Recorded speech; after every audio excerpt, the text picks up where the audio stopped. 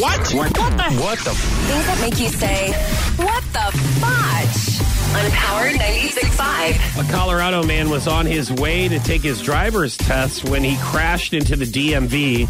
The 33-year-old told cops he hit the gas instead of his brakes. The man drove through a plate glass window before crashing into a support wall. Oh, no. He was cited for careless driving. Now, I thought for a minute that there was a misprint. He was on his way to the DMV? Yeah, he crashed through the DMV. He parked, but instead of hitting the brakes, he hit the gas. That's easy to do. I thought for sure that this was a woman in the story. Like, I thought that there was a misprint, and I read it a couple times before we actually talked about it on air. But then I thought to myself, think about it for a minute. Okay. Let's all think about this.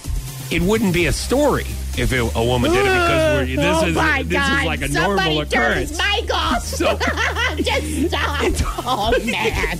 Oh, God. Like, you will agree with me. You tell me all the time. There is a lot of people that'll tell me, insurance agents are like, man, we're ready to change the rules on this stuff. And that's why this is a story, by the way.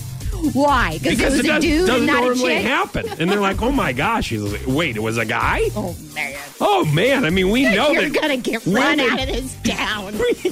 We know that women drive through windows all the time. And they're like, oh, I could have sworn that was the brakes, but I guess it was the gas. And they're like, a guy did this?